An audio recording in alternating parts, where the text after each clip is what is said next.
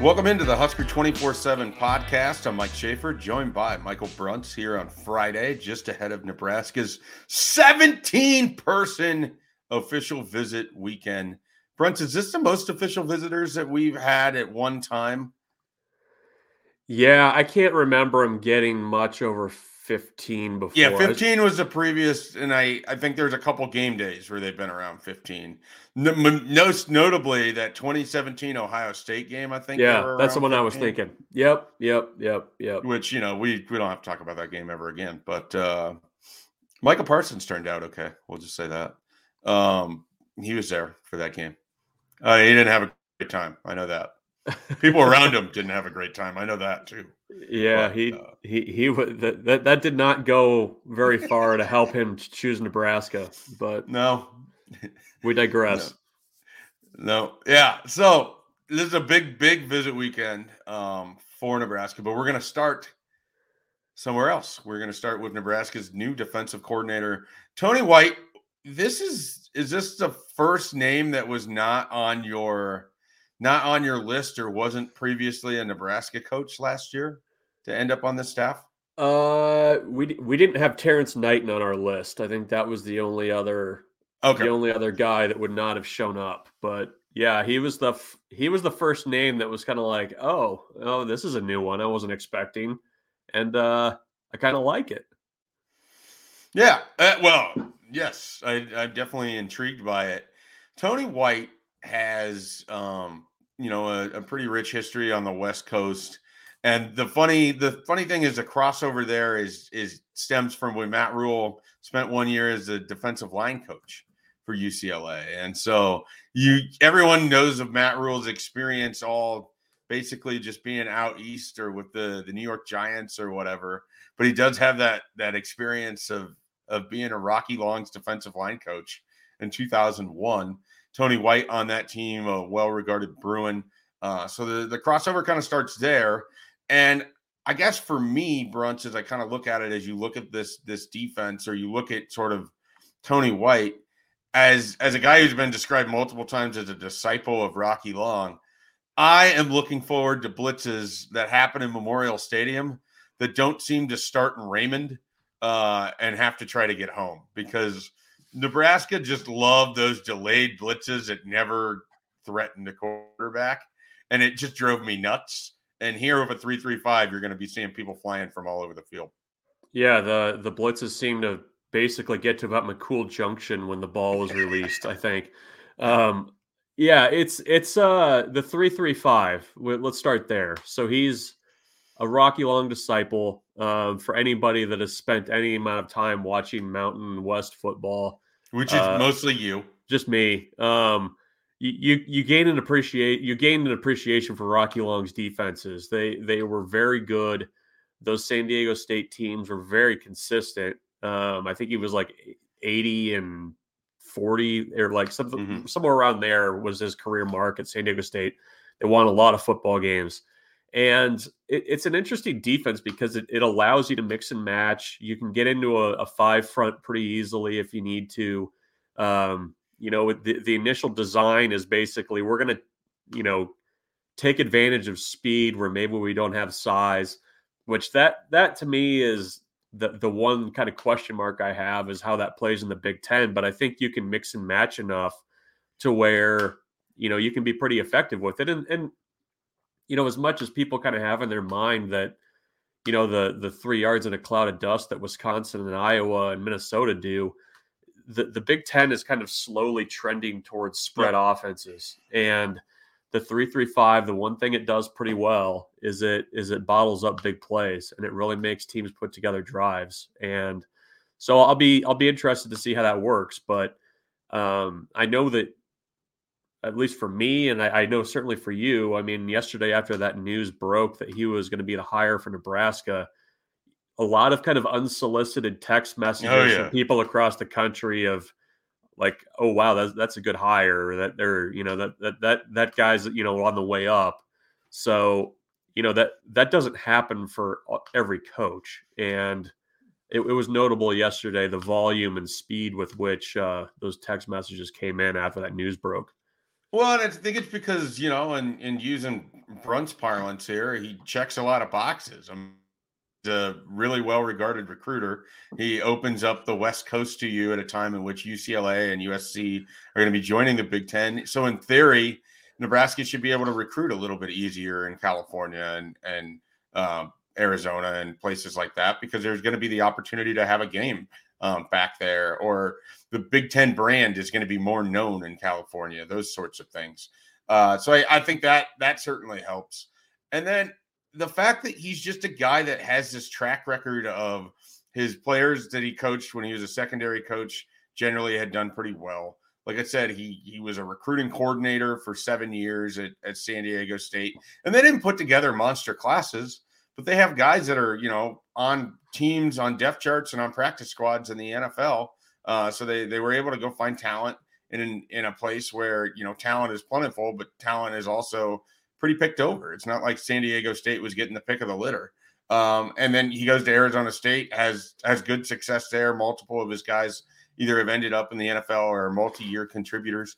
If you were going to watch something in the portal, I would keep an eye on Arizona State guys that might want to go somewhere where they can play potentially. And this isn't meant to be a joke, but it could be perceived as a joke.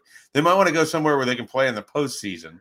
I don't know that Nebraska necessarily has that track record at the moment, but they want to get there, and maybe they can. There's several guys that he recruited at Arizona State that are multi-year contributors or starters that may be leaving with that coaching change. And so that's something that you could watch for in the transfer portal. I just think this is a guy that when you hear other people talk about him, there's a lot of reverence for what he does. He's a very thorough individual with the coaching side of it, but he's also a very good communicator. And the word genuine was used a lot. And this is someone who just, seems like a good fit for Matt Rhule on top of it, from the people that know him and know a little about Matt Rhule. They just feel like these are guys that work well, even though it's a little bit outside of his tree, which is a little different than what we've seen with the rest of the hires. It's one that certainly has the potential, I think, to work really well. And then the other thing is, just hearing from people that know Tony White pretty well, this isn't a guy who's coming to Nebraska looking as a 1 or 2 year stop to the next thing. He chose Nebraska. He chose Nebraska over other opportunities, including going back to Arizona State and some other Power 5 schools. You look at what's happening with Syracuse right now, it's very obvious that if he wanted to stick around, there's a potential path for him to be the head coach there. That's not what he wanted. That's not what his family wanted. They chose Nebraska. And I think that's sort of an important part of the message.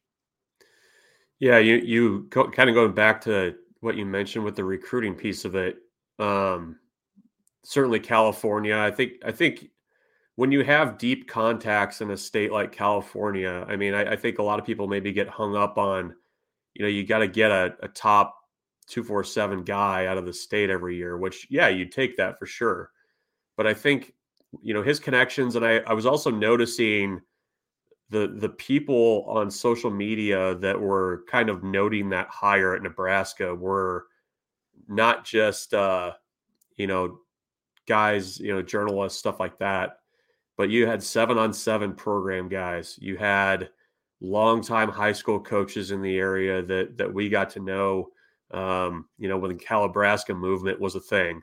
So having those connections, I think maybe allows you to find guys that might fit Matt Rhule's profile a little bit more, of guys that maybe aren't highly rated, maybe not highly recruited, but, athletically kind of do the things that you need for that defense, or maybe what Matt Rhule is looking for in offense. He's also a Texas native, has recruited there as well.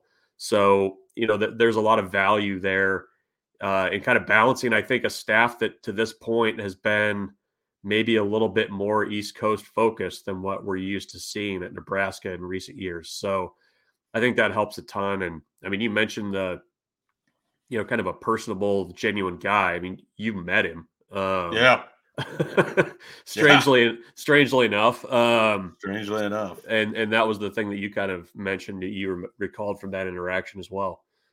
Yeah, it's fascinating because the hire happens and it's like, I kind of know that name. And then you're looking at the background. You're like, okay, San Diego State. And it just starts like, you form that memory, and it's like, it's coming on a blitz from Raymond too. and you can see it from far away, and you're trying to put all the pieces together. And yeah, I mean, I was at a Hawkins high school game featuring Joseph Lewis and Ashari Crosswell and a whole bunch of names that people might remember circa 2016, 2017. And Tony White was there. And you mentioned this. You can get really hung up on what college coaches or college analysts and those people say about a guy. But one of the things that always stands out to high school coaches is when someone's present. Like, even if they're not necessarily there to go watch a specific player, or that there's a guy that's going to go to San Diego State. The thing about Tony White is he made himself present at all of these different schools throughout California. Like, the coaches knew him. He took the time to talk to him. He built relationships with them. And there's an appreciation for that. And we watched that unfold. I mean, I went back and I talked to the James brothers that were running things at Hawkins. And I was like, hey, I don't know if you saw the Tony White news. And they're like, oh, yeah, we saw it. That's good for Nebraska. I was like, I'm pretty sure I met him. He's like, yeah, he would make trips up. And, if we played on a Thursday, and it was a Thursday night game, because I watched that right before going out to Calabasas on Friday and watching, Tristan Gebbia and Keyshawn Johnson Jr., Darnay Holmes, Johnny Wilson, Brendan Radley Hiles. Oh, I watched a lot of people that weekend that they ended up, some of them big careers, some of them no careers. So just kind of fascinating when you look back at that kind of stuff. But yeah, my interaction with Tony White, it wasn't real long. It was like a half an hour, but it was a good conversation. He wanted to know, just my thoughts on Mike Riley. I mean, that was always a thing when you talk to coaches when you were out and they were out. They wanted to know how Mike Riley was fitting at Nebraska, because it just felt very odd to them as West Coast guys. And so that was a portion of the conversation. And then I wanted to know about him, because he's a sharply dressed guy. I mean, he was really easy to talk to. And I could just kind of tell, like, this is someone that's probably going to be moving up in the world in college football. Like, this is a guy, you're going to go hire a secondary coach at Nebraska, and they needed to go get a West Coast presence. That would have made sense to me at the time. And then he ends up at Arizona State, and then he ends up at Syracuse. So, and the Syracuse thing might strike people as odd, but the background on that is essentially he knew Dino Babers from UCLA. One of his mentors was previously the Syracuse defensive coordinator, who got tabbed by Mike Leach to join him at Mississippi State. He leaves to go to Mississippi State. The Syracuse job comes open. His mentor mentions it to Babers, who remembers White from UCLA. Put that together. He goes out to Syracuse, and they have their best defensive run in several years. So it's interesting how all those things kind of come together. But Tony White, I think, is a really fascinating fit for Nebraska. Another recruiting coordinator, a guy with some Power 5 experience, a younger guy. I mean, I think he's like 42. He's not real old. Maybe 42, 43. And he's someone who's going to put in the work. And I think Nebraska is going to be better off with this hire. Yeah, I don't. It was one of those where you kind of like, the name's a little bit out of left field. You kind of start reading a little bit. The on the field track record at Syracuse, I think, is pretty good. Numbers that Nebraska's defense certainly wouldn't have minded having over the last couple of years. So, we'll see if he can replicate that. I mean, the thing that kind of bears watching is how much Nebraska's current personnel fits that style of defense. I mean, I think there's some pieces that maybe work a little bit. The defensive line is one that, it was going to need to kind of be rebuilt anyways. But I think with the change in style, you need to make sure that there's the right pieces there, especially that kind of big Damian Daniels type nose tackle that Nebraska. I mean, Nash Hutmacher maybe could be that guy, but you need some other options there, I think, if you're going to kind of make that work in the Big Ten. Brunts, I'd like to see Nebraska recruit guys that look like me. And I don't mean the giant beard or the, whatever else. I mean, I want someone that is big and you can just stick in the middle of a defensive line and he's going to eat space. I eat space on a couch, a defensive lineman that can eat space with the offensive line. I mean, that's what Nebraska needs. And they just haven't. I mean, we watched it with Tony Tuioti. I saw it with Mike Dawson. I don't understand. They'd make these offers. And I'm like, you can, if there was a way in our system that you could basically just plug in like 6'2", 305 pounds, there's probably 40 of those kids that have been offered in the last 3 years by Nebraska, none of them ever visited. And I never understood why the emphasis wasn't put on finding a guy to stick in the middle of that defensive line. Because when it flipped for Damian, and it took a little bit to get there, but when it flipped, he was as valuable as a player as Nebraska had on that defense, maybe short of JoJo Domann. And I would argue some of JoJo Domann's value his senior year came explicitly because of what Damian Daniels could do in terms of eating space up there. I don't know that was so talented that he's an NFL guy, but he was talented enough that, it was a big loss for Nebraska when he just chose to move on at the end of last year. Yeah, I think there's an avenue that Nebraska needs to maybe I don't know how heavy Matt Rhule is going to get in JUCO recruiting, but it feels like that body's in JUCO for sure. Yeah, I mean, this time of year, you see a lot of school, like you kind of have that wave, like the guys that are like the elite type defensive linemen get those offers in like July and August and September. And then this time of year is where you kind of start to see,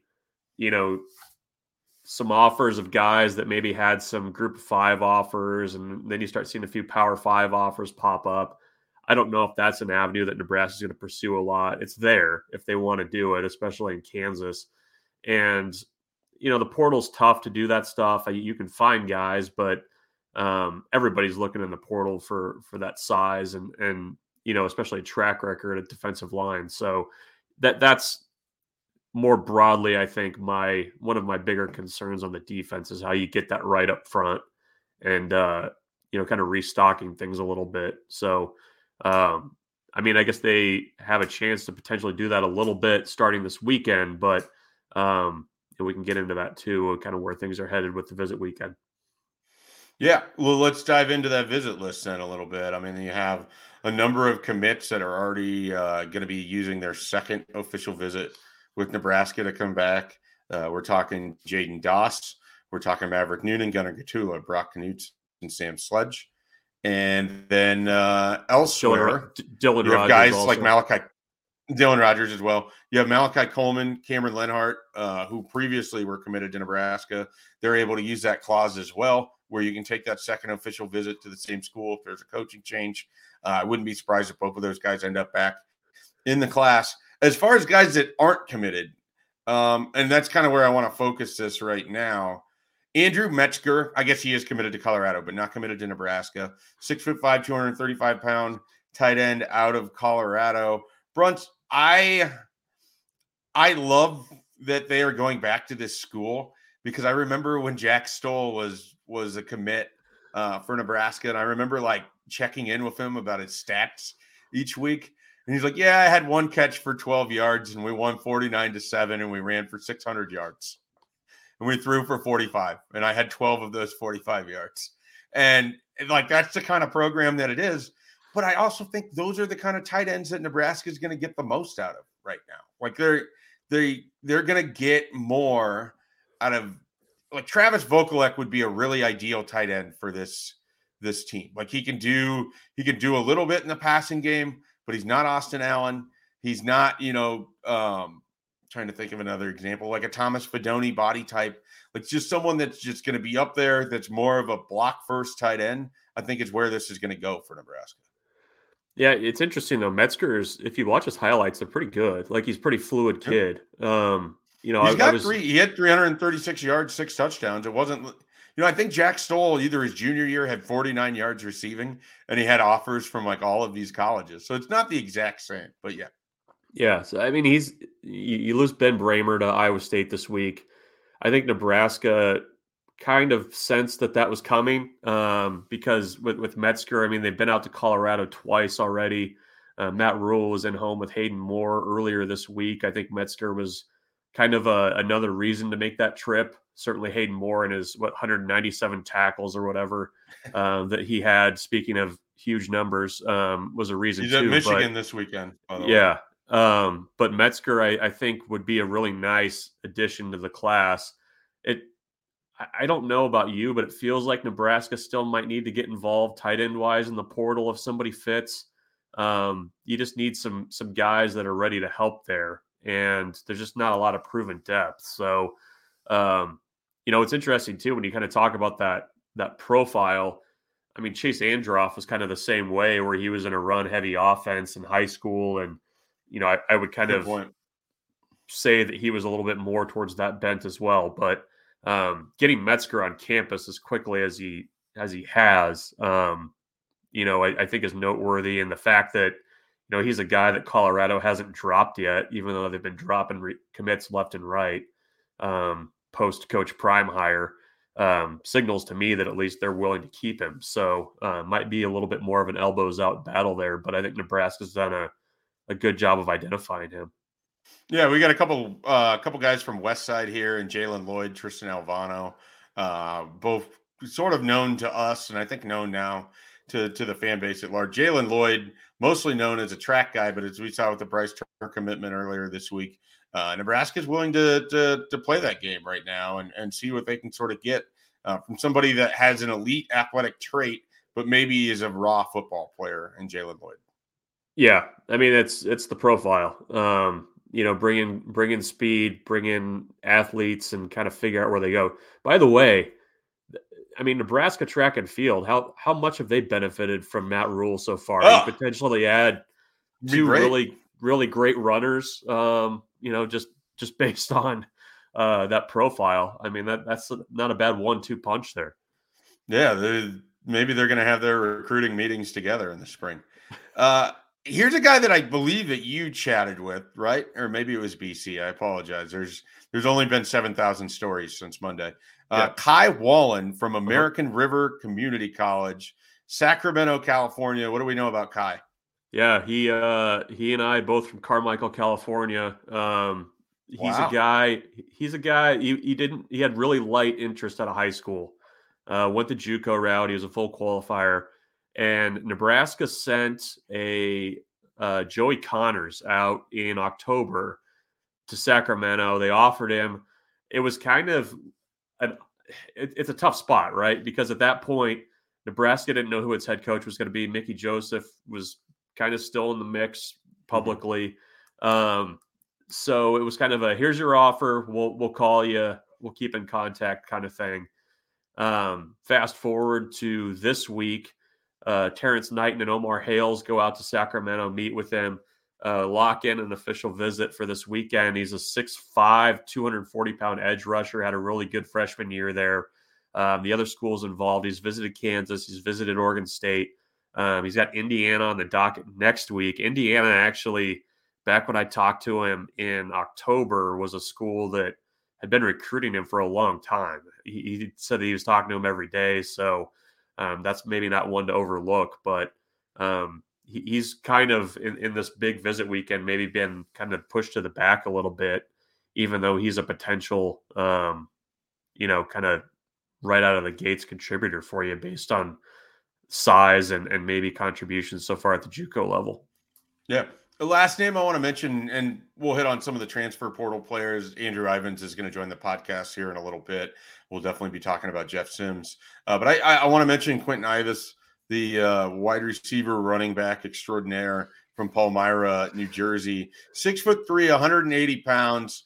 This is 100% Nebraska betting on its development track record because Quentin's last visit was to Monmouth last weekend. So there's a sizable difference between Nebraska and Monmouth in terms of college football.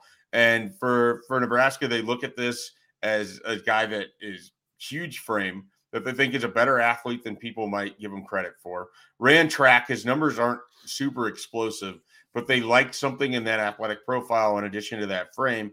And again, it's a bet on their development where if they get this commitment, if it works after 2 years, great. If it doesn't, maybe they can help place him at a place like Monmouth. It's that kind of thing. And so they're going to take a chance. And this is a kind of class when you're in a transition year, Brunts, where you get to maybe do that a little bit more because you don't have those pre-established relationships. You're kind of coming into it a little bit late and you're trying to fill in what you can with your class. You don't know who's going to stay in and who's going to jump out still at this point with a little less than 2 weeks to go before signing day. Yeah, he's a long-time EJ Barthel target. I know he was recruiting him pretty hard when he was at UConn, even though they hadn't offered there. But correct me if I'm wrong, that he's like in 1A football in New Jersey, right? It's like pretty small size. It's small. It's definitely small. But he ran for almost 1,700 yards. Was productive at least, and that to me is at least a place where you can kind of start a little bit because previous production generally begets new production. So it's total evaluation, total development, but I think there's at least enough intrigue there on Barthel's part to really kind of pursue that. Absolutely. All right, Bruns, is there anything else we want to hit here today? Do we want to hit transfers or do we not? Well, we can definitely hit transfers. I mean, they're bringing in, and I'm going to botch the name, so I'm just going to say Cornelius from Rhode Island, the right tackle. I think this is, I've heard that this is a top 5 guy in the transfer portal. I think this is going to be a really big battle. Nebraska, Oregon getting early visits here. I don't know when he's going to make a decision, but Nebraska's getting an opportunity, and that's really important. Their connections out east, I think, are going to be pretty helpful in this regard. But I think this is an opportunity. You're hosting an offensive lineman, a guy that's a multi-year starter, someone that can come in and start for you right away. You basically can promise him a starting position because it's true. I mean, maybe you're not promising that he's a guaranteed starter, but you can promise him that the pathway to being a starter in Nebraska is pretty similar to what it is at Rhode Island for him right now. So it's a situation where I think it's a really interesting person that they have coming out this first weekend. They have a long snapper, which caught me by surprise a little bit. I don't know, was that on our list of things that Nebraska needed to add in this class? Well, I mean, I think we were probably looking elsewhere first, if we're being honest. But holders, right? We were we were really focused on holders. Brady Wease, the last graduate transfer long snapper, he's done. That's what I thought. I said it on a radio program, and then I realized I wasn't 100% if I knew that or not, but I just pretended like I did. You were tiptoeing in the weeds on the long snapping. A little bit. Yeah, he's done. I think they've had, they need help there. They need immediate help. So Marco Ortiz from Florida is your long snapper visitor. He was on scholarship there the last 2 years, so he was at least well thought of. And that's your long snapper update. And then Elijah Judy from Texas A&M. Tell me about him a little bit. You talked to him. The Tony White thing kind of makes that a little bit more interesting to me with where Nebraska maybe sits there. Can you kind of break that down for us before we get out of here?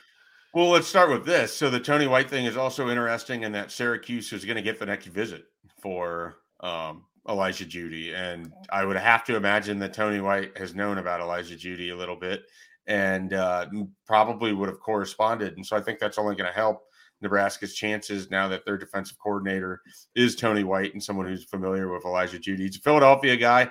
He didn't get to take any official visits because he's part of the 2021 class. And so when I asked him what he was looking forward to, he basically was like, I don't know what to expect because I never got to do it. But he did try to really stress, I'm approaching this recruitment different than I did in high school. All that really matters to me is finding a place that I feel like I can play and not somewhere that it just is going to look good. And so I don't know if that's going to make fans feel great, like if he were to pick Nebraska, because it's like, oh, he came here, he doesn't care if it looks good or not. But I think Elijah Judy's a sort of transfer portal guy that, if on one hand you have Cornelius from Rhode Island with multi-year starter that everybody wants, you have a guy in Elijah Judy that's a former top 247 player that people are very intrigued by, but only has 2 tackles in his career at Texas A&M and hasn't played that much. And so he's got 3 years or 3 seasons of eligibility, and he's someone that can help you on your defense, but you don't have film on him. And so that makes it really sort of interesting. So you're going off of the high school eval, you're going off of spring footage, you're going off of talking to your contacts in the industry. That's why guys like Elijah Judy, it's kind of like in basketball. It's a little bit more like those basketball transfers. Tim Miles knew that Turan Petaway had some talent.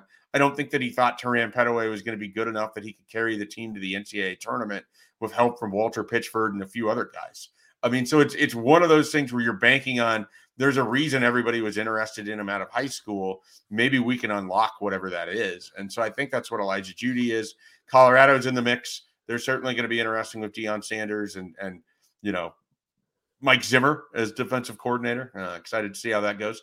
And then Boston College is actually the team probably to watch even more than Nebraska because of relationships that were forged there early on in his high school recruitment, because of relationships from the high school with Boston College. Would keep a strong eye on Jeff Hafley and the Eagles. And that, I believe, is his last visit. He's taken this into – no, he's doing a midweek with Boston College. His last visit will be Colorado right before the start of the enrollment period, if you will, for a lot of these schools. So Elijah Judy, pretty interesting guy. I want to throw this at you. Let me know what you think. We've, in the background of everything that's been going on with Nebraska football really since 2019, there's been this building that's being built that is slowly starting to come into focus. This is going to be their football center. It's not going to be done for these guys, but maybe more now than ever with what Matt Rhule gets to do in terms of recruiting. It feels like they're really going to ramp up the fact that they're going to have this sparkling new facility that if these guys commit and sign with Nebraska, they're going to be in that facility as early as this summer. Have you seen it? Have you seen it recently? I have not been by recently. It looks like a building. Like you can like what I mean by that. What a sales pitch. I know. Michael, it's a building. Wow. Is that the sort of thing they put on book jackets? It's a book. It's a book. It's got walls and everything. Plumbing, HVAC. We've got the works. We spared no expense. Wow, Lighting. There's not even outhouses. There's electricity and indoor plumbing. No, like you can see like the design of the front of it now. And that wasn't the case maybe a couple months ago. And, I think, it's one thing to, have a PowerPoint presentation of what's going to be in there. Or renderings. Or, the zoomed through tour of it with, the fake people that are, comically too large for the building. But you can see it now, and you can see the size of it, and you can kind of see, okay, this is it's like a football Death Star over there now. It's huge. So that's I think that's kind of coming together at the right time. I mean, even though it's still, being built and you've got guys welding at the most inopportune times during press conferences, I think for this coaching staff, they can pretty easily come to these recruits who are visiting, transfer guys who are visiting. Even if transfer guys say, I'm going to approach this totally differently, I'm looking for fit, all this other stuff, it's still a nice little bell and whistle to kind of be like, oh, by the way, there's this $150 million building over here, just in case, that's a consideration to you. So it's the timing there as well. And like I said, the fact that they have basic amenities like plumbing and electrical wiring are positive things there too. Yeah, I would imagine that you've got to get the plumbing mentioned on the mailers that you send out when you talk about the new building. Yep. That's the sort of thing that can really help. I don't remember exactly how you phrased it, but did you just say like a new Death Star? It's huge. It's just like... So that's what I thought I heard, and then I immediately started laughing to myself because I imagined the fan host as the new stormtroopers. Yeah, just rolling around with their, never hitting anything with their little shooters. So that was good imagery right there. Yeah, good big football facility. All right, Bruns, appreciate your time this morning. I'm gonna relieve you of your duties. When we come back on this podcast, we're going to welcome in Andrew Ivins from 24/7 Sports. We're going to get into why every analyst at 24/7 Sports is geeking out over Matt Rhule, how Bryce Turner ends up with an 88 rating. Could Cameron Lenhart end up in Nebraska's class? We're going to talk about Jeff Sims. We're going to just have a generally good time and looking forward to it. So stick around. Conversation with Andrew Ivins is coming up next. Bruns, appreciate your time this morning and the Star Wars joke that I now have to work with. Always happy to do so. Yeah, well, we appreciate you. All right, everybody, stick around. We'll be back with more after this. Another day is here, and you're ready for it. What to wear? Check. Breakfast, lunch, and dinner? Check. Planning for what's next and how to save for it? That's where Bank of America can help. For your financial to-dos, Bank of America has experts ready to help get you closer to your goals. Get started at one of our local financial centers or 24/7 in our mobile banking app. Find a location near you at bankofamerica.com/talktous. What would you like the power to do? Mobile banking requires downloading the app and is only available for select devices. Message and data rates may apply. Bank of America N.A., member FDIC. Welcome back to the Husker 24/7 podcast. I'm Mike Schaefer here, joined now by Andrew Ivins of 24/7 Sports, one of our great national team analysts. Does a lot of coverage down in the Southeast. Andrew, welcome to the Husker 24/7 podcast. Thanks for having me on, man. I'm assuming an exciting time to be covering Nebraska football. This is the good times, right? You know, when everyone's excited. Well, as you know, it's customary now for the last 6 years. December and January have been the best months for Nebraska football by a long shot, and it's not because they played games in those months either for the last 6 years. So I think people around here are hoping that maybe September and October and November can elicit the same sort of joyful response that the offseason has, but that still has to sort of be earned. I want to ask you this because it's kind of fascinating to me from the perspective I'm in now. Nebraska hires Matt Rule, and almost every analyst that I've heard from inside the 24/7 Sports Network is absolutely jacked about this. Like, why is Matt Rule such a popular coach among recruiting analysts, or even just inside 24/7? You know, it all comes back to the scouting and the projection side. And, you know, I've actually, it's funny because we've seen some blowback from Nebraska fans on social media, or whether it be, you know, on a message board. They're like, oh, we don't care that this kid has X track time and whatnot. I think for us, we just love Matt Rule's philosophy, and he's one of the best at identifying unknown, hidden NFL talent. And does that mean he's going after all these guys that are going to make an impact day one? No. But he's taking the approach where he's getting guys that 2, 3, 4 years down the line are going to be playing at an extremely high level, and they're going to have what the NFL is looking for. If you go back to his time at Temple, when he was there in Philly, he knew he was never going to out-recruit Penn State. He was never going to out-recruit Pittsburgh. So he had to find the next best thing. And that was the guys that weren't ranked as high, but they had traits. And he developed a ton of NFL players while he was at Temple. It was the same thing at Baylor. When he went to Baylor, he was taken over from the Art Briles scandal, all that stuff. I mean, it was the lowest of lows. So him and his staff, and it's really kind of been the same guys that have followed him around, kind of his soldiers. You know, they're super big on the speed. They're super big on the length. They're super big on the multi-sport data. And Evan Cooper has, I think, one of the greatest lines out there. And Chris Hummer for 24/7 Sports, back when like we had the analytics boom, and Rule was at Baylor. So before he left for the Panthers, he did kind of a profile on their approach. And Evan Cooper said, hey, if we're going to miss fast. So like for us, we eat all that stuff up because we're trying to get our rankings to reflect the NFL. That's when we're judged right now, right? So we put a big emphasis on the same thing as them, the traits. And, you know, why does that matter? I looked it up before the podcast. This past NFL draft, 280 picks, 68% of them participated in track and field while in high school. Go back to 2021, that number was 67%. So what are we saying? If a guy does track and field and they have good numbers, you know, it's an indicator that they could be potentially selected one day. So I think for us, like, we're just fired up to see how he approaches this thing. I don't think they're going to go for all these completely diamond in the roughs, but they're going to go for guys that they think can make it to the next level. And some of these guys on the staff are just at the next level. So that's the big thing. When you have a coach like that you're sort of intrigued by their philosophy, does it make you reconsider a recruit if they go ahead and offer a guy and it was someone that maybe you'd seen before? Do you sort of feel like you have to kind of relook at that if they weren't at a level where you think like a Power 5 school would be offering? For sure.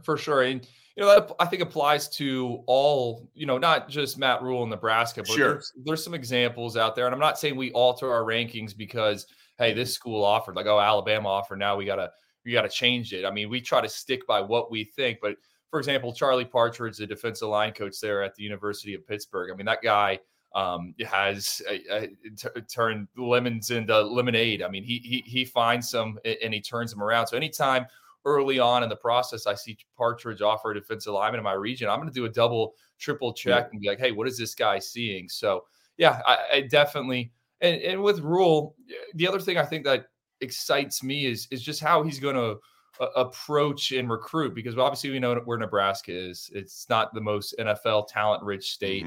And it already looks like he's recruiting across the country, right? He's got offers out in Idaho. He's got offers out in Florida. And to answer your question, really, I mean, last night, I know Nebraska's offered a lineman out of, I think, Virginia or Maryland, Chimdi Ono. I want to say his name is, and I know I'm butchering that, so I apologize, but not in my region. Someone just tossed it. I mean, we were all watching him last night, and, we are doing a double take on him because this guy had kind of slipped through the cracks, committed to Old Dominion. We dig into the profile, has insane shot numbers, and how does that correlate? Well, you're explosive as a lineman through the hips. So yeah, definitely. Sometimes those offers go out, and we have to take a peek under the hood and figure out what's going on. All right. So the other day, and I think this kind of ties it all together. The other day, Nebraska offers the number one recruit in Idaho for 2024, Gatlin Bear, wide receiver. He put out his top 11. I don't know all 11 off the top of my head, but Nebraska, Michigan, and a handful of Mountain West Pac-12 schools, basically. You immediately just quote tweeted it with peak Matt Rhule offer. Within 2 hours, Nebraska gets their first commit in the Matt Rhule era. And it is a guy that very few people had really heard of in Bryce Turner. And he's got 10.2 speed in the 100. It was wind aided, but still 10.2 speed in the 100. And he's 6'2", 180 pounds, kind of buried out there in Bay City, Texas. And I was thinking to myself, like, if you had only waited just a couple hours, you could have went with peak Matt Rhule commitment there with Bryce Turner. And it's funny because Gatlin Bear is the number one player in Idaho, so he's a known quantity. But he possesses a lot of the same qualities that they went out with this Bryce Turner guy and took a commitment for right away. I think they're going to just recruit what they believe in, and they're going to stick to what they want to do. And for an example, I go back to when Rhule was at Baylor, and there was a wide receiver by the name of Tyquan Thornton. He was down here in Miami. He was at Booker T. Washington, an inner city kid. Really blew up kind of summer before senior season. Both Florida, Miami were involved kicking the tires, but the one school that wanted that kid was Baylor, and that was because of his track times. I think he was, I don't know the classification, but he was the 400-meter champ. They call it the quarter horse. I mean, this guy could fly. But the knocks and the disqualifiers from the Gators and the Hurricanes was, he's lean, he's thin. They were all focused on what he can't do. And it seems like Baylor was focused on what he could do, and that was fly. And Tyquan Thornton goes on to Baylor, has a successful career, runs a 4.28 at the NFL Combine, selected in the second round by the New England Patriots, and he's suiting up for them right now. So, I think they're going to block out the noise. It's going to be head scratching a little bit, but he's got a track record. I mean, if these guys pan it out, I wouldn't be surprised if 2 to 3 years now, one of the biggest pro days out there when scouts hit the road, right? What is that? April, May, Nebraska is going to be like Trait City. There's going to be NFL executives flying into there. I mean, heck, at this most recent NFL scouting combine, the top 3 players, 2 of them were Baylor graduates. The third one, Tyreek Woolen, was a cornerback out of UTSA who was having a heck of a rookie year. He was a guy that Rhule took the Baylor job, almost flipped him from UTSA, just couldn't do it, ran out of time. So you'd have the top 3 guys at the NFL Combine in 40-yard dashes, and none of them were ranked high.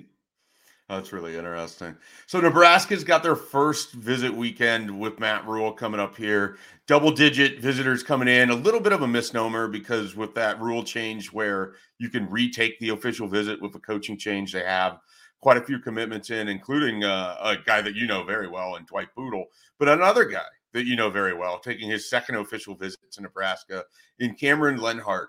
This is someone that I have a tough time with because the body type doesn't match up with like a position that I can just visualize him at. And I know from talking with you at IMG Academy, he's kind of done several different things. So if Nebraska and Matt Rhule see a good fit there, it wouldn't surprise me if Cameron Lenhart ends up back in the class. But you've seen this guy now for a couple years. What do you make of him And how could he sort of fit with what you know about Matt Rule and how those teams have come together at Baylor and Temple? Well, he's a tweener all the way. And what does that mean? Tweener. I mean, it's in between one position or two positions, I should say. He started off at IMG Academy, arrived there from New York, and was an outside edge defender, dropped back into the coverage. I think he actually got snaps as like a slot defender in certain situations.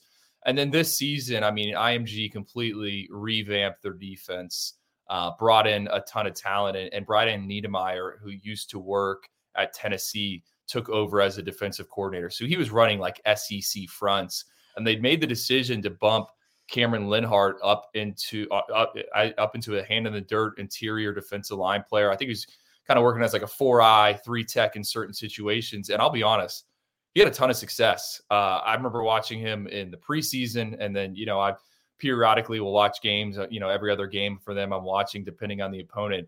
And he flashes just as a guy that can bring some juice up the middle. And he doesn't really he's not a refined, polished pass rusher. So that leads me to believe he has even more upside, but I like to get off with him.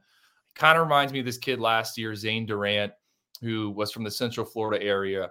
Same thing, not the tallest individual, not the longest individual, but he went to Penn State, and they were raving about him. I think he got some snaps as a freshman. So right there in the Big Ten. And I think Cam's the same thing. I wouldn't be surprised if Rule and his staff are looking at him. Hey, I don't really know what he is, but I know he's a good football player.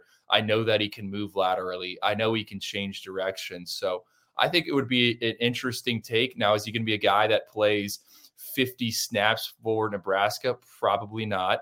But when you're facing a spread offense, I mean, look, let's not forget, you got Lincoln Riley coming to the conference at some point down the line. He can come in the middle and provide a pass rushing presence, or you can play him in some exotic fronts in certain situations. So he's not going to be everyone's flavor, but he could definitely be Matt Rule's flavor. And he could go there, and I think he could find a ton of success at Nebraska. And he's a great kid. Talk to anyone around IMG, they love him. Yeah, the last part there, when he committed the first time, I remember talking to you and doing a story. You love the intangibles with him. I mean, isn't he a captain at IMG and really highly regarded in that locker room? Yeah, and I think that stuff's important. I mean, IMG it's essentially like they're going off to college, right? Mm-hmm. And, a lot of those guys, they kind of either they get there and they flourish, or they get there and they wash out. I mean, there's a ton of kids people don't realize will go into IMG Academy as juniors and they'll leave really fast. It's a lot. And, do I know if it's the right thing? I'm not sure, but you have to grow up and be a man pretty early on. But I also think that type of atmosphere allows for alphas to rise to the occasion. I'm not saying Cam is like the alpha of alpha in there, but he's definitely a team leader. And again, I mean, he was starting over two really highly ranked 2024s, guys that are probably going to finish in the top 64 for us in the rankings. So, wow. I mean, yes, he's a tweener, but he's out playing some of these big boys that we anticipate being, potential 5 stars in the next cycle. Maybe the most surprising name on Nebraska's visit list is former Georgia Tech quarterback Jeff Sims, a guy whose athleticism and just athletic traits have sort of always just jumped out to evaluators. I think the best way I can sort of describe my thoughts on Jeff Sims is it feels like he has like tantalizing potential, but it's as wide of a range on the high floor, low ceiling as you can sort of get with a quarterback. Like this isn't a guy that's just a game manager. This is a guy who can make a play anywhere on the field, but you don't always know that it's going to be the safest play. Right. I think Sims is the type of quarterback right now where he's going to win you some games you shouldn't. And he's also probably going to lose you some games that you shouldn't lose, right? He's just kind of all over the place. And that's really been the case. I mean, this is a guy that I saw do all the camps. I saw him play 7-on-7, saw him at the Elite 11 finals out in Texas, right? Saw him play a game his senior season. I was up in Jacksonville to see him. And then remember, I mean, he was committed to Florida State throughout the recruiting process. Florida State, they hire Mike Norvell. They don't want him at the last minute. He lands at Georgia Tech. Well, Georgia Tech plays Florida State early on that season. I think it was week 1. Yeah, it was. On the road. Yep. Sims goes and beats FSU. And I mean, to me, I mean, I'll be honest. I think I probably bet against Jeff Sims in that game, and he proved me wrong, right? I mean, because you see the kid, and he's still just all over the place, but the potential is there. And to compare it, I mean, if we're all watching ESPN right now, right, they keep talking about Anthony Richardson and Will Levis and these guys that aren't, they aren't complete products, but everyone thinks that they could be the guy, or the evaluators think their staffs could be the ones that untap that potential. So I still think the best football is ahead for Jeff Sims. This season, kind of one of the reasons why he's leaving Georgia Tech, just talking to some people inside his camp, is he got dinged up, hurt his ankle. I had turf toe. Remember they had the coaching change. Jeff Collins is out. Brent Key takes over on an interim basis. I think Key wanted to rush Sims back onto the field. Sims wanted to protect himself. And I just don't think that was a marriage between those two. I think he was maybe more of a Collins guy. That's why he's exploring his options. But no, he can beat you with his legs. I don't consider him a run-first quarterback in any way. But he can also air it out. And he too, I mean, it's been a few years since I've been around it, but he's also got like a vibrant, glowing personality, huge smile. So I'm a fan. The portal right now is just wild, especially with quarterbacks. I've had this conversation with a few coaches and contacts in the industry. Like, I think quarterback recruiting as we know it on December 5th and December 6th, I think it just got flipped upside down. I mean, think of how many guys in the portal have started games or played meaningful snaps. And I think we might recalibrate how we do this whole thing in terms of schools, chasing after some projects in high school. Hey, well, I know come December, I can find one of these guys. And is Sims the best guy in the portal right now? Have the best resume? Probably not. But he's also thrown over 600 passes. He has also beat two ranked opponents. He beat Pitt, I think it was last season, 2 years ago. Then he beat North Carolina. So he's been in big moments, right? And that's what you kind of want. This guy's seen bullets before. His O-line didn't really protect him. I think he was sacked 51 times. So I still think he has a chance to unlock some more. And I think he's a guy that could win games in the Big Ten. There's two things that really sort of make this seem very plausible to me. The first being the Rhule Collins relationship, I assume, is still pretty good, to the point where you're going to be checking in with your guy if you're looking at his former quarterback. And so I would imagine that Matt Rhule certainly had that conversation with Jeff Collins. And then the other thing, and you can tell me if I'm just completely wrong here, Nebraska's new offensive coordinator spent this past year with a similar kind of player in Spencer Rattler, like all the sort of like athletic traits, but also just that big combustibility. It wasn't perfect by any means at South Carolina, but as we saw in those final couple of weeks with Marcus Satterfield and with Spencer Rattler, they could have a really dangerous offense when it all kind of came together. Do you think they could be seeing that a little bit with Jeff Sims?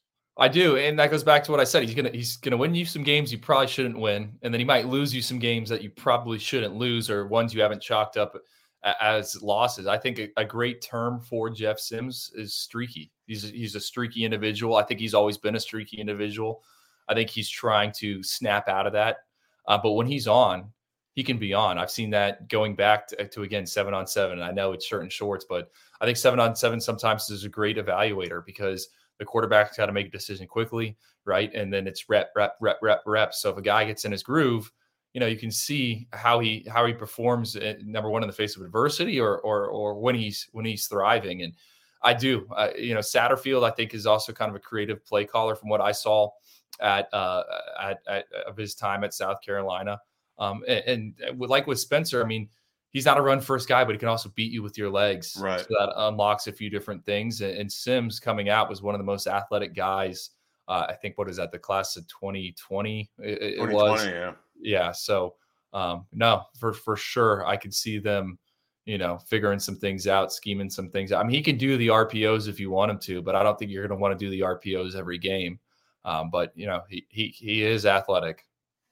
The last thing for you here, Andrew, appreciate your time as always. If Nebraska is rumored to be, actually, it's not even rumored. I mean, we're reporting Nebraska's hiring Tony White as their defensive coordinator. He spent the last couple of years at Syracuse, helping kind of put the Orangemen in position that they can sort of compete despite having maybe a lesser quality of athlete on defense with the recruiting that they're able to do in the Northeast. Tony White is another recruiting coordinator. EJ Barthel was a recruiting coordinator. Evan Cooper was a recruiting coordinator. What kind of value do you think you get on a staff when you assemble guys that have this sort of brand of experience where you're talking about multiple recruiting coordinators, multiple FCS head coaches, multiple Power 5 coordinators? Like, what does that tell you about a staff that Matt Rhule has sort of assembled there? Even if you're erasing the names and you're just putting the titles in the resumes that they've done, to me, it sure feels like they've got a veteran group here. It does. And that's kind of the beauty in hiring Matt Rhule, right? I mean, when I said I loved fit at Nebraska when he was first identified as the guy, I mean, it was all about his player development, roster building, philosophy, and how he was going to probably turn that thing around, just seeing what he did at Temple, seeing what he did at Baylor. But when you hire a coach like this, who has had success, has been to the NFL, good coaches want to work for him. And I don't think the average college football fan really puts that together. I mean, it's great to sit on the couch and fantasize, hey, let's get this offensive coordinator and he'll be our guy, right? But there are people with families that have to move across the country, and you want to invest in someone or take a job where you believe in the person ahead of you. You believe that there's going to be success there. So that's the first thing I think with Rhule, right? Guys want to work with him. Guys like him. He's got a big tree. And there's people outside his inner circle that are going to come inside, and it's going to come down to Rhule managing these individuals. You don't want too many cooks in the kitchen, but having guys that can identify talent, having guys like Tony White at Syracuse there. I mean, they don't get the best of the best players, but they've churned out a ton of draft picks in that secondary. I think they always do a good job of finding guys in that back seven. So that certainly helps. And Evan Cooper, I mean, he's kind of, I would consider him like a lieutenant or a general for Rhule. We know what he can do, but no, I think the staff he's put together is important. And I'm sure he's going to make some off-field moves, which make things even better for Nebraska. And Mike, didn't he say that he wants to do a bunch of camps up there? Is that kind of his goal this summer? He wants every kid that's ever existed in the state of Nebraska to get to be a Cornhusker for a day. So, I mean, he wants a really aggressive camp schedule. I'm, curious and fascinated to see what my month of June might look like. The big thing is, to me, just having watched it now through several different coaches, you can want to do camps trying to get the level of athlete that you want to that camp. You've got to be really aggressive when they are freshmen and sophomores, because you're not going to get them as juniors and seniors to come out to Lincoln for a camp. Like, they'll come to a game, they'll come to the spring game, but they're not going to show up and run around and do that kind of thing in Lincoln, Nebraska very often anymore. Well, I think those, and that's the style of camp that Urban Meyer made famous at Florida with the Friday Night Lights, and Miami's got one with it was the Legends Showcase. Mario's kind of, I don't know, took an axe to it or whatnot. And then Florida State's got one, and Georgia used to have one, and Oregon's got a big one. I think those things have just turned into kind of like underclassmen showcase events, which I'm all here for, right? Yeah. So I hope at some point down the line, like, I'm trying to ask you, how do I fly into Lincoln for some type of Friday night event? And it's a bunch of top 20 or juniors and sophomores from around the country, because I think they will have like a list of guys that we don't even know about, and they'll make it on my free. The fishing expedition for you. Yeah, exactly. Yeah. All right. Hey, Andrew, appreciate your time as always. You've always been a great guest for the various shows that have had you on. So there's no doubter to get you on the Husker 24/7 podcast here today to talk about Matt Rhule, especially because, like I said, it's not just you. I mean, everyone in the network that I've talked to is super excited about it. And then it feels like every subsequent hire, which these aren't, you said it really well. These aren't necessarily like name brand assistant coaches that people in Nebraska are going to know of. But people in 24/7 sports, at least, when Tony White got announced and 5 different analysts reached out and they're like, "Oh, you're gonna love working with this guy. This guy's fantastic. Yeah, he puts the players first. People love him." It's just been a lot of that. And it's been really, really interesting, that attitude compared to the last couple of years of the Scott Frost era of, kind of people calling you like, man, what the hell is going on in Lincoln? And just not really having a great answer for him. So we'll see if Matt Rhule can kind of sustain that fervor and excitement moving forward. Yeah. Well, I hope I represented the voice of the scouting community well. Hey, you did a better job than I could. There's no doubt about that. All right, everybody, we will be back with more Husker 24/7 content, podcasts, all of that next week. Of course, be sure to check out everything at Husker 24/7 throughout the weekend. Nebraska's still trying to add a wide receivers coach. That could be happening here even on Friday, perhaps over the weekend. And, of course, big visit weekend as well. We'll have all of that coverage at Husker 24/7. Be sure to check that out. We'll catch you next time with the Husker 24/7 podcast.